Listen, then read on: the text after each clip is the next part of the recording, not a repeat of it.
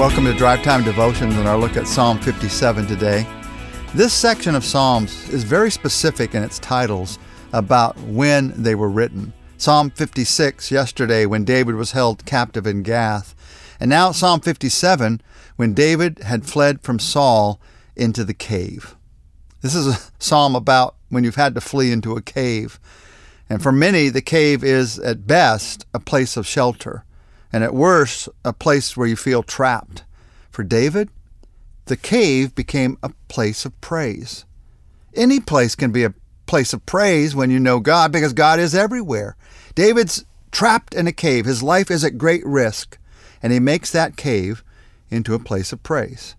He had confidence that God would fulfill his purpose for him, that the place of confidence that he could be in was there because of who God was. And that is a place of confidence that you can live in every day of your life, in every circumstance that you face.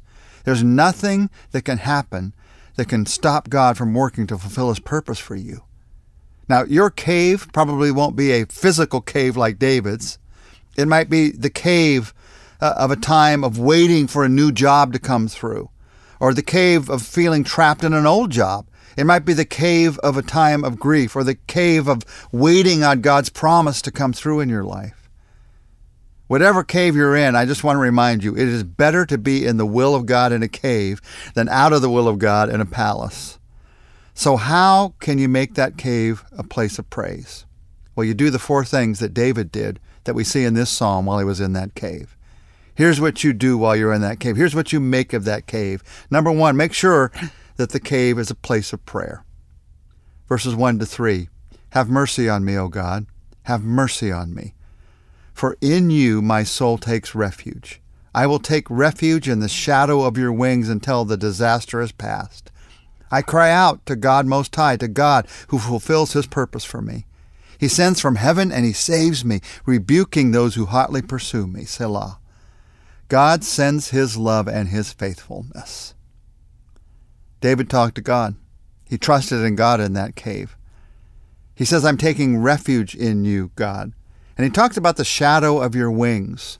Some think that might mean like a mother bird who protects her baby bird, but more likely it has to do with the temple, where the wings of the cherubim went over the Ark of the Covenant, and the shadow of the wings was the most holy place of God's presence. I will take refuge in the most holy place of your presence until the disaster has passed. That is a place that is greater than any disaster. That place, that most holy place of God's presence. Verse 2, as David prays here, contains two names for God. God Most High and God who fulfills his purpose. In Hebrew, Elohim Elyon and El Gamar. It's a good thing to use the names of God in our prayers. We don't do that enough. We say Father at the beginning and in Jesus' name at the end, but use many of the names of God in your prayers, especially when you're in a cave. God Almighty, God my healer, God my strength, Ancient of Days, God who sees, Holy God, Father. You can look them up, these names of God, and use them in your prayers. Here's the power of prayer. A long time before virtual reality, there was spiritual reality. Virtual reality is making something false appear to be real. Spiritual reality is making something real appear to be real. You may not see it yet, but it is real. And God wants you to see how real it really is. His love for you, his strength for you in that circumstance. That's what you do when you pray, is you make something real appear to be real. You see beyond the cave, that God is greater than the cave that you're in.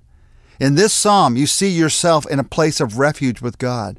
You see God sending his love and his faithfulness to you in that cave. The cave is a place of prayer. Number 2, the cave is a place of perspective. In verse 5, David writes, Be exalted, O God, above the heavens. Let your glory be over all the earth. Here he is in this dark cave, but he doesn't let his life become limited to that cave. He recognized there that God is exalted above the heavens.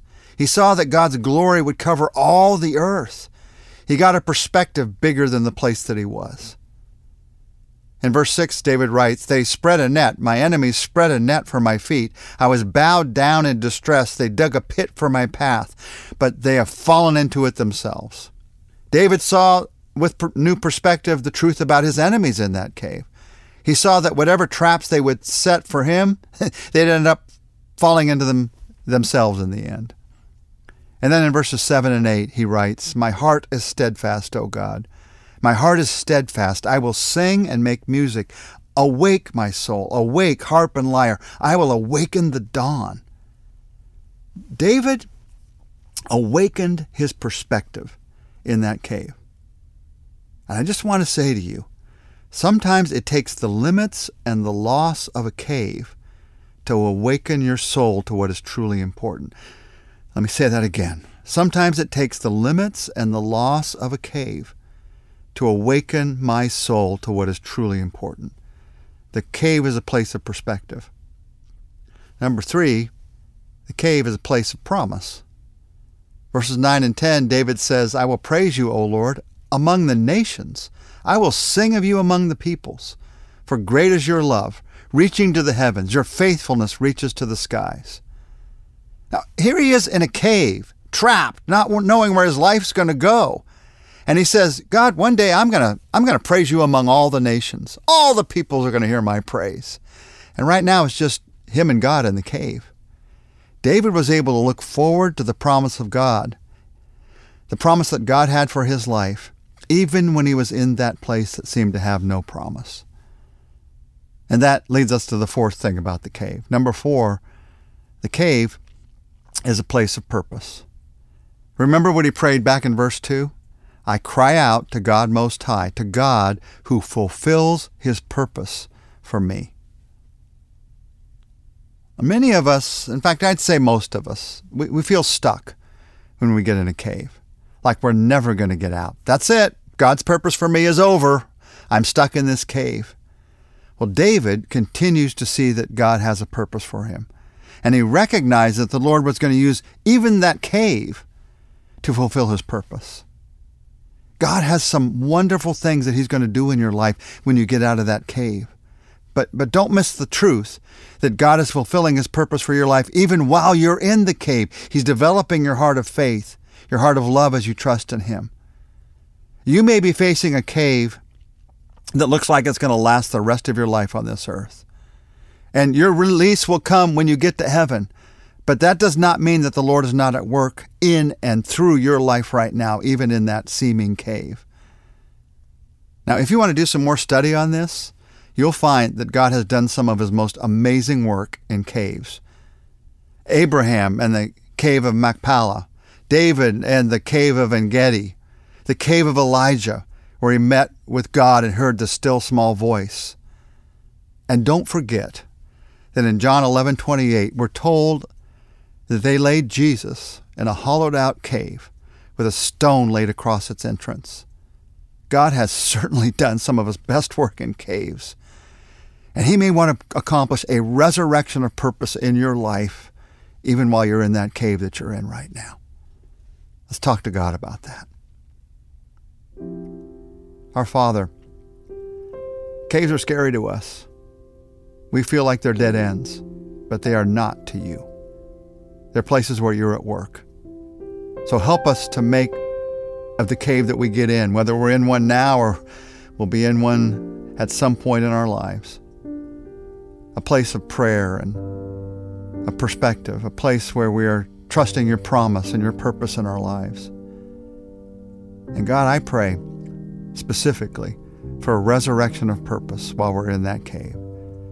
Help us to see what you want to do in our lives, what you want to do through our lives, that you are not done with us, that you are still working in us and through us. Thank you that you are the God of purpose, whose purpose will never fail us or end in us. We praise you for this in Jesus' name. Amen. Well, join us tomorrow. We're going to look for some good news in Psalm 58, which happens to be one of the most negative of all the Psalms.